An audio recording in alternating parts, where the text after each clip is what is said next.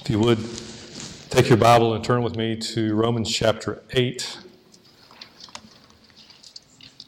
We anticipate closing our study of this particular chapter that we have spent a number of weeks looking at.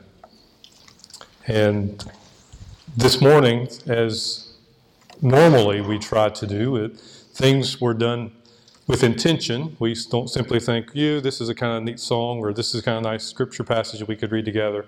But we try to do it in a way where we can use our mind and reason together the things that are relatable and things that will help us keep things in context. And that's the reason why I hope that you were shocked by reading Psalm 44, particularly if you were in our Christian growth group this morning. And we were reading about how evil and wicked and idolatrous mankind can be and how we can relate to that. And then we come to Psalm 44 and read what sounds like someone who is insulted that God is not listening to him. And that's the wonderful thing about the Word of God, that, and particularly in the Psalms, there's an honesty that you're not going to get from any other religion. There's an honesty about who we are and about what we feel and about what we desire more than any other system of faith. Ironically, we are also worshiping a God who is holy and righteous above all others. And yet the God that we serve is a God of love and mercy that allows us to express our frustration, allows us to express things that we don't desire. But at the same time, He does not give us rule and reign to say, okay, well, you got a point there, Mark. You're right. Things are a little tough on you there. Yeah, I'm sorry. I kind of lost track of what I was doing. No, that's not what God does. But even in our frustration, even in our misery, hopefully we'll come to what the psalmist said there as we was read together. Awake, why are you sleeping, O Lord? Rouse yourself. Do not reject us forever. Why do you hide your face? Why do you forget our affliction and oppression? Rise up, come to our help. Redeem us for the sake of your steadfast love. There is a desire not for selfish elevation. Even within these words that we read together is a longing of someone who is wanting God to make himself known as who he is. And so, to some degree, I hope it's convicting for us to read words like that. Could I ever be justified in praying that prayer? I can't say so. I'm too weak. I'm too much of a wimp. Even though we come to Romans chapter 8, and as we declare wonderfully that there's therefore now no condemnation to those who are in Christ Jesus, we read that we have, according to the work of the Holy Spirit, been adopted as sons and daughters of God. We are now His children, so that we can call Him Daddy. And then we find ourselves suffering. And then the words of Psalm 44 seem to resonate in our hearts. I recognize the great joy that I have in Christ. I recognize the wonderful relationship I have with the Holy Father because of the Holy Spirit that has adopted me as His Son. And then we come to a text that Tim brought us through last time. Suffering. And we need to be reminded that the sufferings of this present world are not worthy to be compared to the glory that we were singing about. So the intention was not just simply to shock you into worship this morning by reading together Psalm 44, but it was also to bathe you in the love and the mercy of God.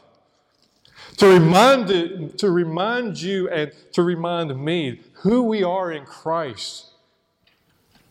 Of that deep, deep love. Yes. The deep, deep love that one day will help me see the glory that will soon be revealed in Christ when He returns. And even though, as you may be aware, I'm currently not living in a residence where Amy practices piano, so I don't know what she's going to be playing on for offertory. And for her to play a song like A River Glorious, to know that no matter what trial that comes our way, it falls from God. It falls upon the dial of the Sun of love, tracing every act in our life. So as we worship the Lord this morning, I would like to ask you a question. What is your suffering like? I'm going to re-preach the text that Tim has already preached, but just to get you thinking, what is your suffering like? Because Paul gives us a pretty good list to at least go by as a standard. Perhaps you face charges against you. Condemnation, perhaps. Tribulation, distress, persecution, famine, nakedness, danger. Perhaps it's a sword. Perhaps you can say, as the psalmist did in Psalm 44, for your sake we are being killed all day long. We're regarded as sheep to be slaughtered. Is it death? Is anything in life creating your suffering? Do you feel like you are at the disposal of the spiritual powers that we can't see, whether they be angels or rulers or things present or things to come? Powers, whether they be from the heights or whether they be from the depths or anything else in all of creation. Where's your suffering coming from? Your suffering may be last night as you were trying to wait in line at a restaurant and it took 5 extra minutes for you to get your meal and you felt like you were suffering. Or maybe it was the traffic that impeded your way to work the other day. Or maybe it was the person who just got right in under your skin and just felt like they were ripping your fingernails off. They just irritated you so much last week and you felt so much suffering. Or perhaps it was somebody in your family that was mocking you because of your faith.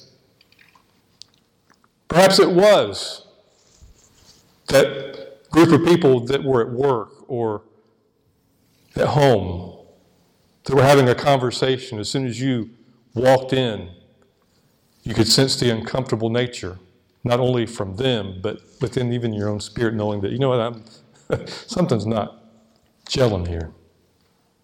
I don't know what your suffering is. Perhaps your physical needs. But living in a fallen world, we're going to face all types of suffering, just simply because we are fallen people. But we have the wonderful words that there is nothing that we go through that is worth comparing to what will be revealed in Christ when He comes back. So how should we live? Well, Tim encouraged us to, as the Word of God instructs us, to wait. Patiently wait. That should be our behavior in the midst of present suffering. I don't think that's enough. That didn't do it for me, so I'm going to No, I'm just kidding. But what I would like for us to think about today, Pastor Charlie started out with a movie and sort of a segue into his message, and I thought that, well, there was a movie that came out some time back, What to Expect While You're Expecting.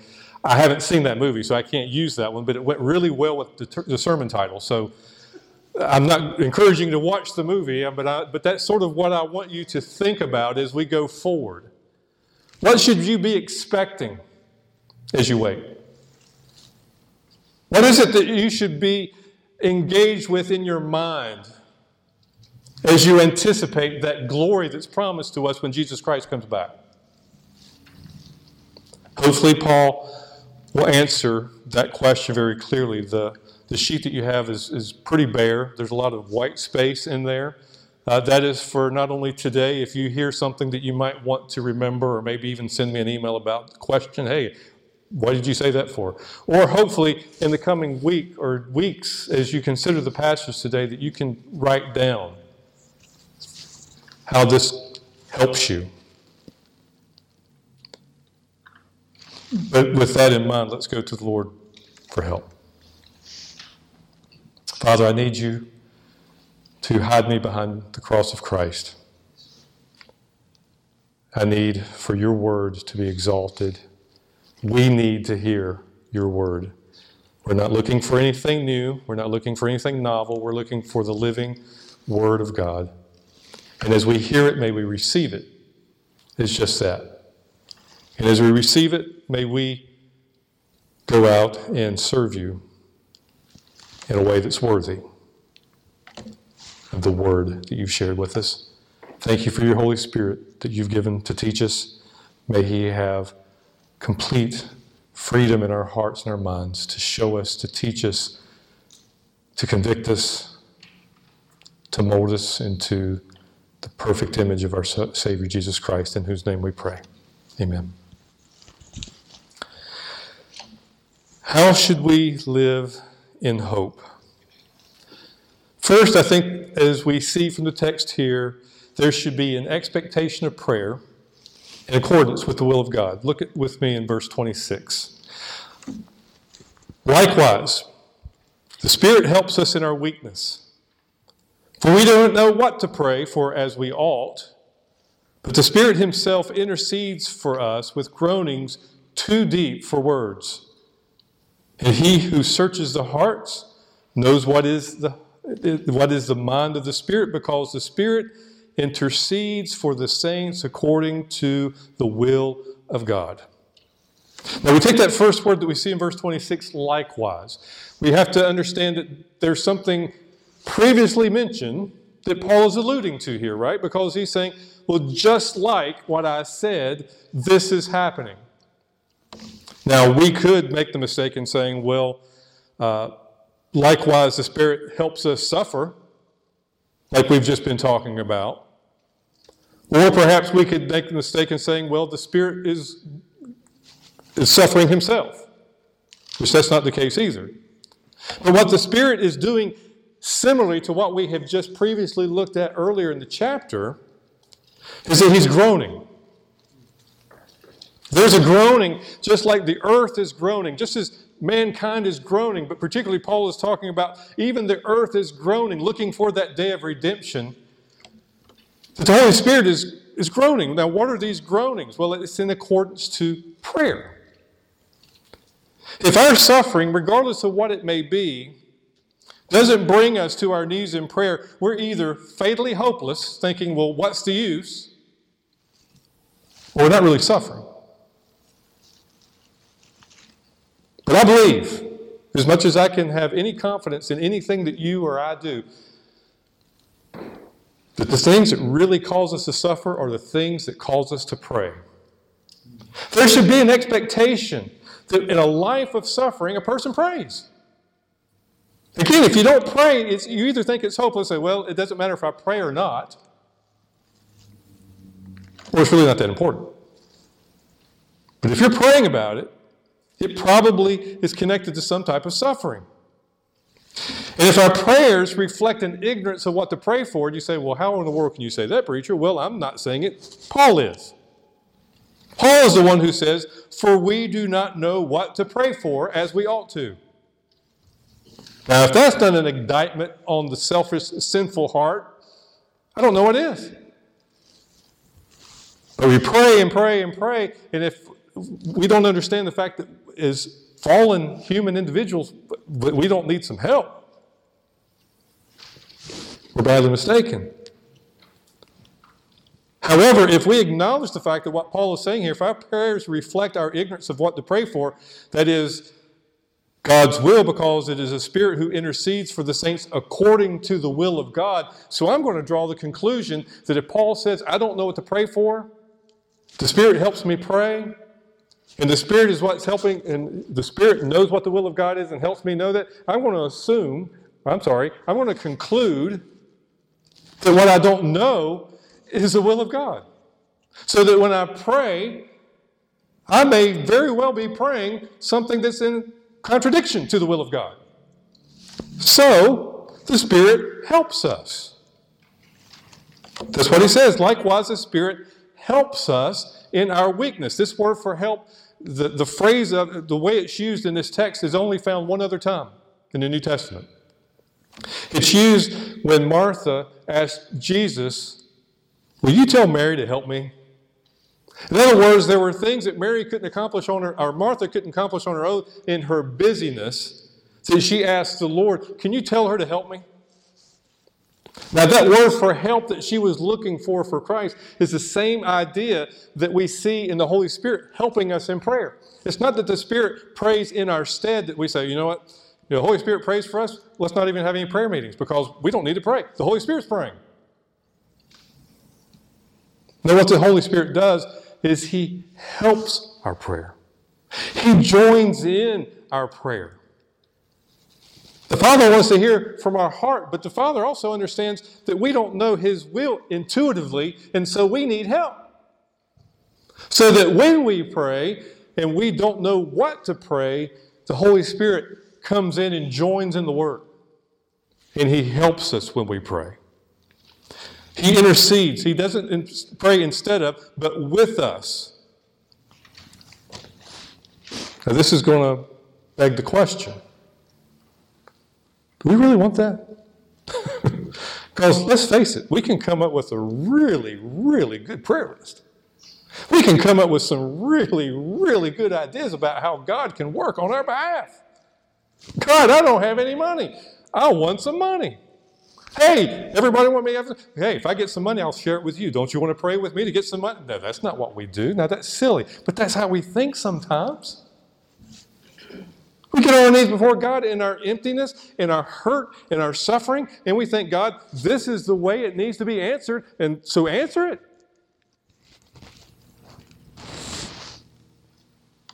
Thankfully, we have someone interceding who not only searches our hearts, but He knows the mind of God.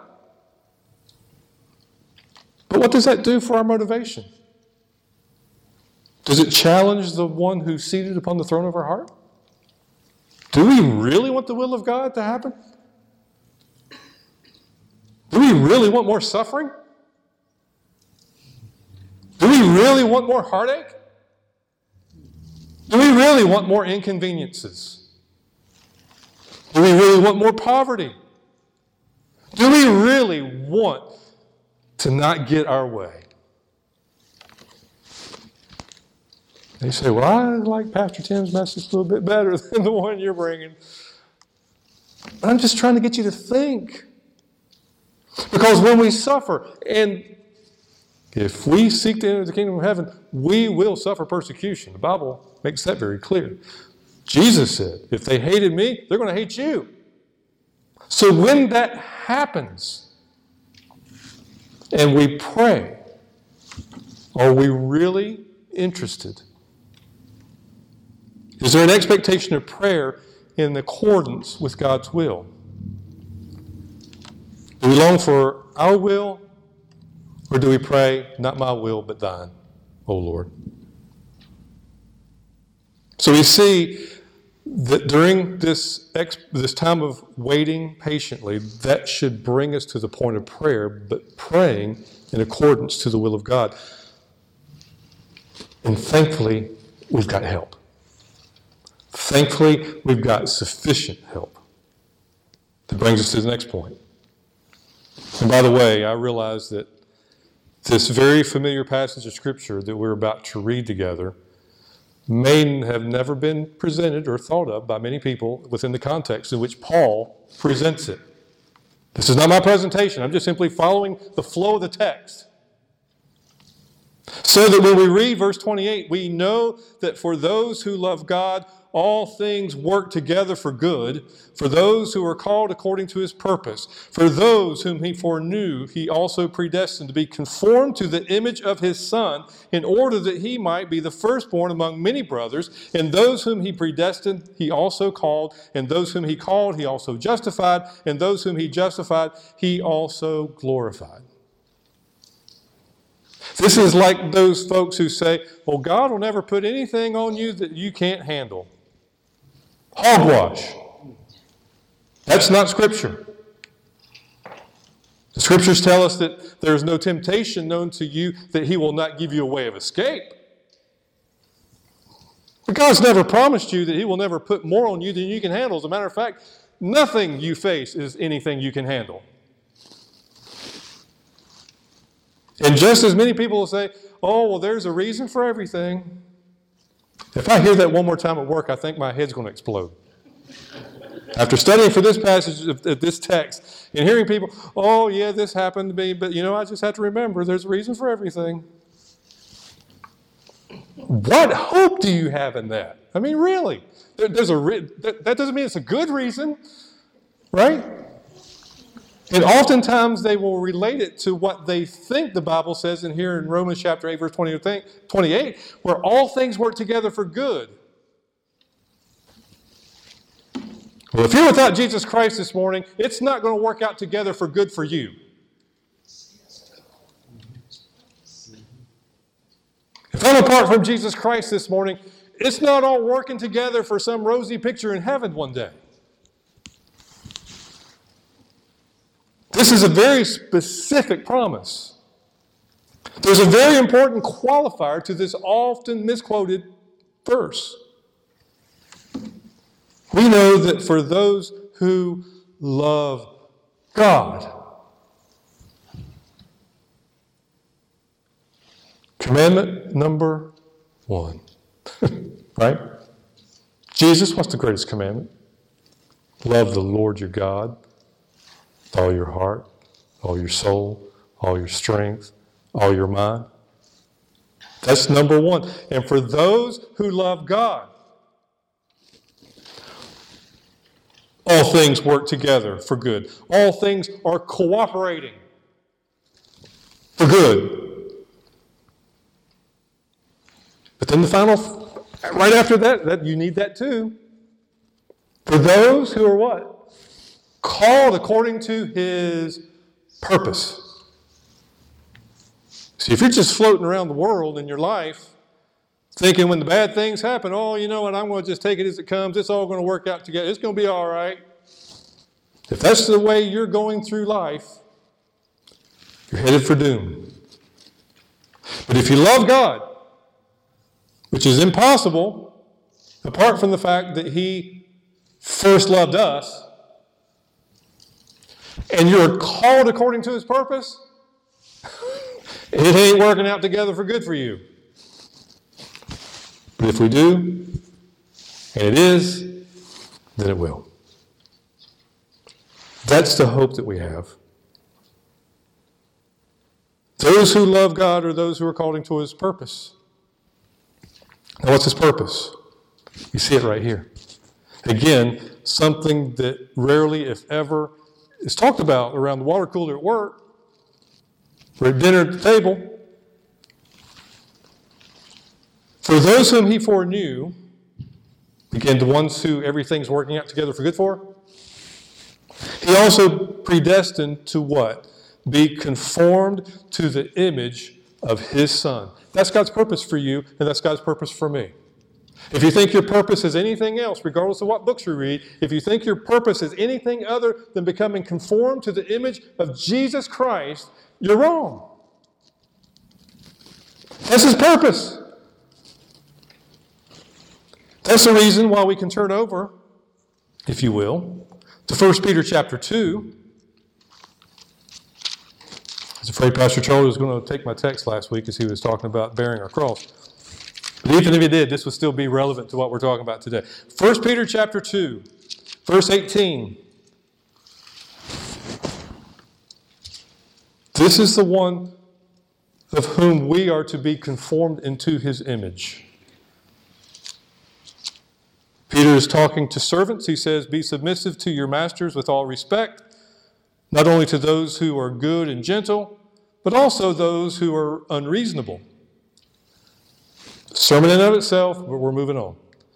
For this finds favor. We could go back to the first point about praying in accordance to God's will, because that's not what we want. We don't want favor because we're giving in and being a doormat. We want to get favor by showing that we're right?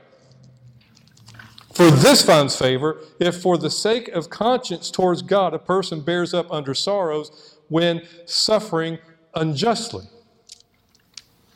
By the way, that's the same word found in Romans chapter 8 for suffering. So in case you're wondering, this is a different text. Suffering. and suffering unjustly. For what credit is there when you sin and are harshly treated, you endure it with patience? But if when you do what is right and suffer for you patiently endure it, this finds favor with God. That sounds like a good thing, right? Finding favor with God. For you have been called for this purpose, verse 21, since Christ also suffered for you, leaving you an example.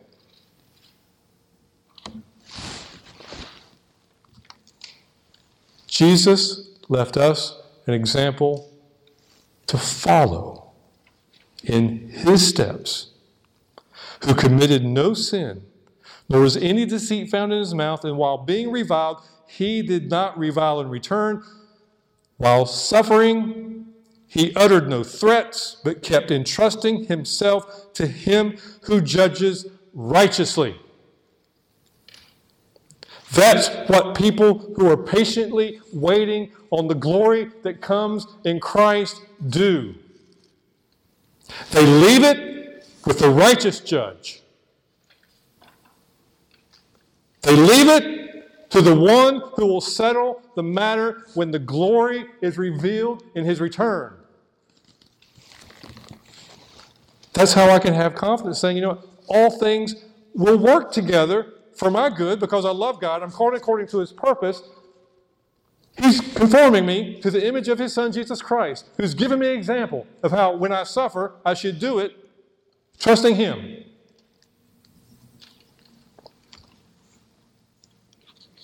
But we don't just simply have Peter, we have James, which is really close by. So if you just turn over a few pages, backwards, by the way, to the left. James chapter 1. Let endurance have its perfect knowing that the testing of your faith produces endurance, let endurance have its perfect result. What's the perfect result? We know it, being conformed to the image of the Son of God, Jesus Christ. The perfect result so that you may be perfect and complete, lacking nothing. If we are being found to be in the image of Jesus Christ in our lives as we continue this process of sanctification, becoming more and more like Christ, we'll become more and more complete. We'll be more and more mature.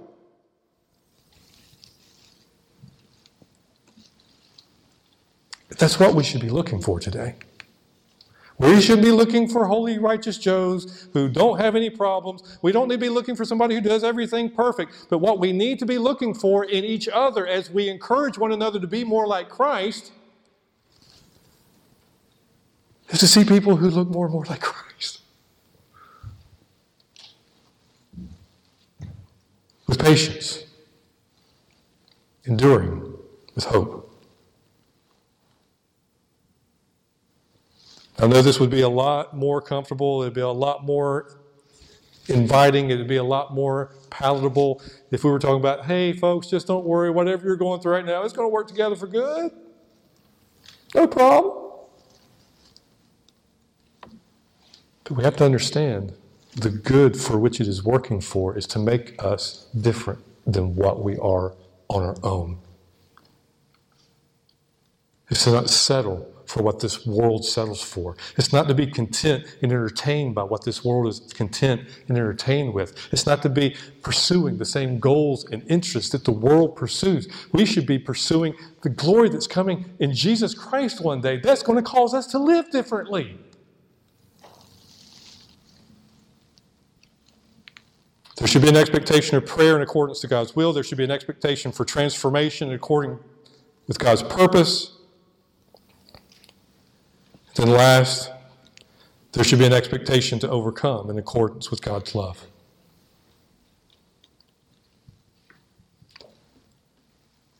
What then shall we say to these things? What things? About 8 chapters full of good stuff. Everything that Paul's been talking about. What shall we say to these things? That there's a holy, righteous God of whom I am an apostle, Paul says. And I'm not ashamed of that gospel that he's given me. Because that is the gospel that's going to overcome the worldliness and the unrighteousness that we find in ourselves and in this world, that justifies us not according to our works, but according to our faith. Because Jesus Christ has paid the ransom for our souls. Even though we struggle day in and day out with the flesh, we've been adopted as children of God. What shall we say to these things when we suffer? I tell you what we say to these things when we suffer. If God is for us, who can be against us? How do you like those? Is there any more comforting words that you can hear? Well, I could hear that loan got approved, or I'd really like to hear that I got that job promotion, or I'd really like to hear that whatever. All those things are wonderful. And as God has ordained our life to enjoy the goodness of this life in which we are waiting for so much better, there is nothing that compares with if God is for us, who can be against us? Now, you have a lot of when you watch TV and you're just inundated with commercials, or if you're going down this road and you're inundated with billboards, and you listen to the radio and you're inundated with commercials, and even when you're not, you open your mailbox and you can't get away from it. You look in the newspaper, there they are. Everything is biting for your trust, right? Somehow in the culture and society in which we live, we have found ways to get people's trust is to make them laugh. So most of your commercials are nothing but comic skits and trying to get you to laugh. It has nothing to do with what they want to sell you. It has nothing to do with the end result of using it. It has everything to do with getting you engaged. And I don't remember what I was buying, but boy, that was a funny commercial. In just a couple of weeks, if you're watching the Super Bowl, there's going to be a bunch of money being spent on a bunch of stuff that has absolutely nothing to do with anything except just trying to get your attention and get that name stuck in your head. But you think about the more serious ones. You think about these insurance companies. Now, some of them are on the way extreme with trying to get you to laugh. Then others are, they paint a picture for you. You're going through, the tree just fell on your house. And the insurance guy, he was there before the storm even started. And he knew that tree was going to hit your house. He cares a lot for you. And you should trust him. You should give him a lot of money in premium so that, he can take care of you when the disaster happens, right? And wow, that's pretty cool. I'd like an insurance agent like that. Or you see these attorney commercials, and the stronger and the more gruff they are, that they're not going to take anything off of these other people that are trying to get over on you. And you can trust those people to be mean for you. You can just kind of sit back and be the nice guy and let them be the the bulldog getting all after it. I want you to trust them, right? Paul could have said, if God be for us, who can be against us? You remember? You remember that place called, Jericho? That's what it was. Yeah, Jericho. You remember that place, Jericho? I leveled that place. Remember Pharaoh? Gone to the Red Sea. Remember Nebuchadnezzar? I had him walking around like a wild animal. You should trust me. Right? He did. And we should. But when it comes to suffering, impatiently waiting for the glory that's to be revealed when Jesus Christ comes back, and we think God is for us, who can be against us? Man, can you imagine the kind of tanks that God could build these days, and all the missiles that he can shoot, and all the huge armies that he can, and just bam, and all the angels that we can't see, he could call 10,000 angels, and no.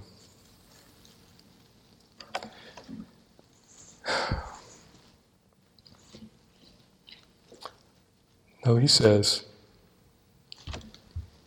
he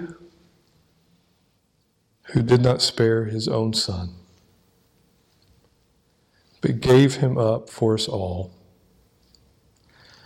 how will he not also give him graciously give us all things?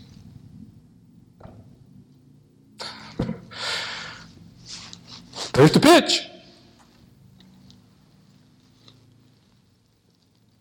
The God who held back nothing.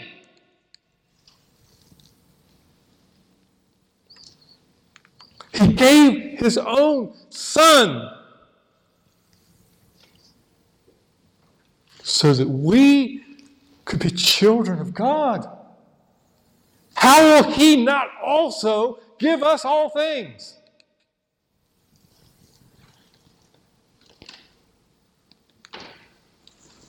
Paul assumes questions here. He says in verse 33, who shall bring any charge against God's elect? Because he knows, he knows that there's a devil out there that's saying, hey, God, but don't you, I know Mark is your child, but didn't you see him yesterday? Didn't you see him right before he got up to preach? Didn't you conceive what was in his mind as he was preaching? You can't let that go. And you fill in the blank in your own hearts. Who shall bring a charge against God's elect? Praise God. Romans chapter 5. It is God who justifies. Who's to condemn? Christ Jesus is the one who died. More than that, who is raised? Who is at the right hand of God, who indeed is interceding for us. You want to condemn somebody? Why in the world did Jesus hang on a cross? He's already died. Go back to Romans chapter 6. Jesus was on the cross. Who was on the cross with him?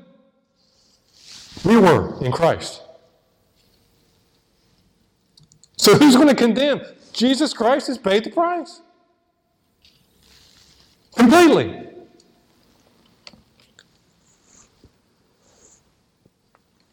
He's interceding for us. So just as the Holy Spirit is helping us in our prayers, we have a Savior who's sitting at the right hand of the Father, making intercession for us, so that as the Holy Spirit's praying the will of God, and we're praying, Jesus Christ is right there making intercession for us. God, here's another prayer from the person I've redeemed from Christ. This is your son. This is your daughter. Here, and He's interceding for us. He's our advocate.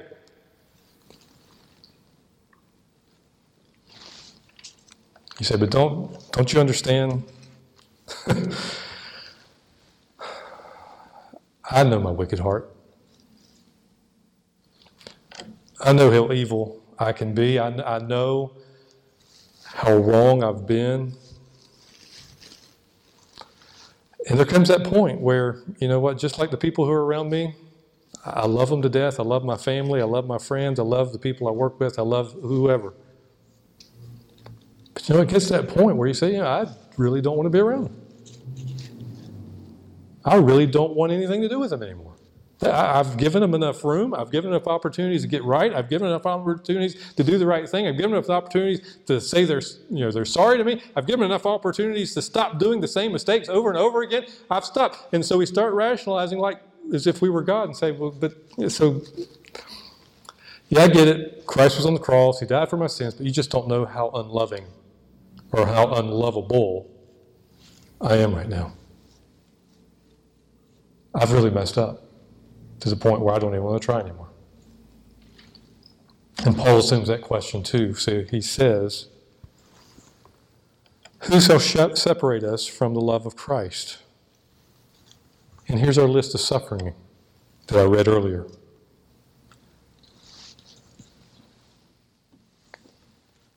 And I think that we can read it this way. Are we finding tribulation because God doesn't love us? Are we finding ourselves in distress because God doesn't love us? Are we suffering persecution because God doesn't love us? Are we going without food or clothes because God doesn't love us? Are there dangers that I'm experiencing, a sword that I'm facing because God doesn't love me?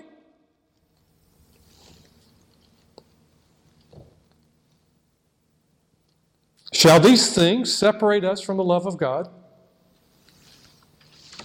As the psalmist said, for your sake, speaking to God, we are being killed all day long.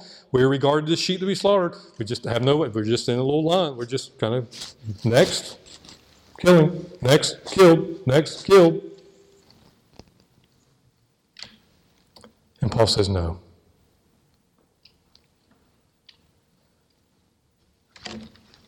There's times in human history that I would, more times than others, I would like to sort of be in eternity with God in heaven when things happened in the past. And as I was reading through and preparing for this message and recalling what Psalm 44 said, I would love to know what was in the mind of God when the psalmist said, are you going to just leave us here? Can't you wake yourself up, God? And in the eternal mind of God, just as the Word of God is eternal, there was a no. In all these things, we're more than conquerors through Him who loved us. Psalmist, you don't have to wake me up. You suffer now. You suffer. But in me, because of what Christ will do from their perspective, you're going to be more than a conqueror. You think all the armies are winning right now? You think that I'm leaving you alone right now? You think that I'm abandoning you right now? Oh, no. Just wait. There is coming a day. There is coming a wonderful day in which you will be more than conquerors through Christ.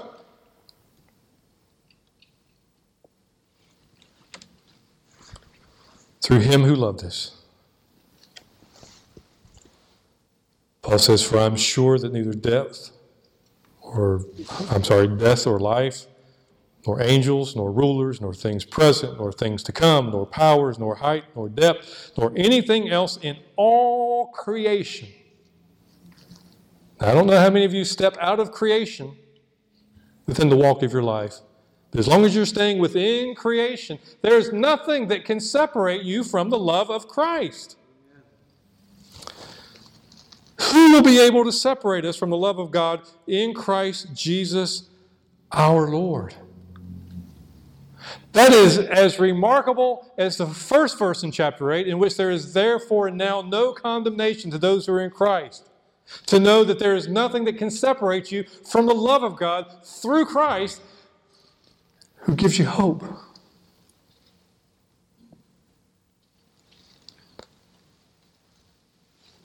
There's an expectation of prayer in accordance with God's will. So we pray.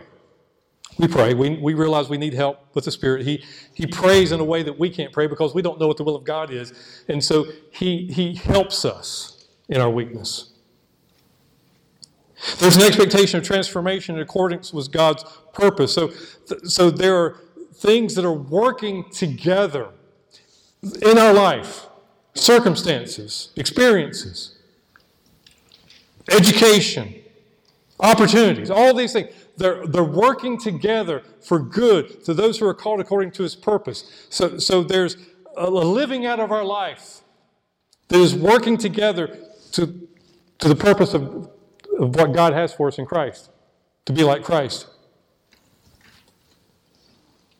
But there's an expectation to overcome in accordance with God's love that has absolutely nothing to do with us apart from the sovereign hand of God who loves us. Is that enough for you today? Is that sufficient for you? I don't know what you're going through. I don't know what your suffering is like. I don't know when it started. I don't know what the purpose of it is, specifically. I don't know how it's going to turn out. I don't know who it involves. But is it enough that as you suffer, as a believer in this life, waiting for the glorious appearing of Jesus Christ, Is it enough to know that nothing will separate you from his love? Is it enough for you to know that if God be for you, who can be against you? Is that enough? If it is enough, your suffering may not get easier, but your joy will be greater. Your pain will not be any more relieved, perhaps, but your expectation and your glorification that God is working in your life will be so much beyond what you can imagine. And again, remember, Paul tells us in Romans chapter 5, we also exult in our tribulations, knowing that tribulation brings about perseverance, and perseverance, proven character, and proven character, hope. And hope does not disappoint because the love of God has been poured out within our hearts through the Holy Spirit who was given to us. Bam! That's good. That is what we need today. That is what I need today. But what's it going to look like? What is your billboard saying? And you say, well, what in the world are you talking about now? Well, some sort of feeble attempt to bring some kind of practical application to all of this. I talked about those commercials a little while ago. Some of them are entertaining, some of them substantive, some of them still don't know what they're about. But what's your life? When the next person that you see outside of this auditorium, because presumably, if we're not believers, we at least know the truth. We've heard the gospel. We know what we should believe. But what's the first person that you come in contact with that doesn't believe going to know about Jesus Christ because of you? Will they be able to see someone who experiences life and just goes with the punches? Well, that's what life is all about. I guess it'll get better. Or are you going to be showing as one who takes matters into your hands? I'm not going to let that happen anymore. Or are you going to be the person who says, I can't quite place you, but from what I understand about the Scriptures, you look a little bit like Jesus. Amen.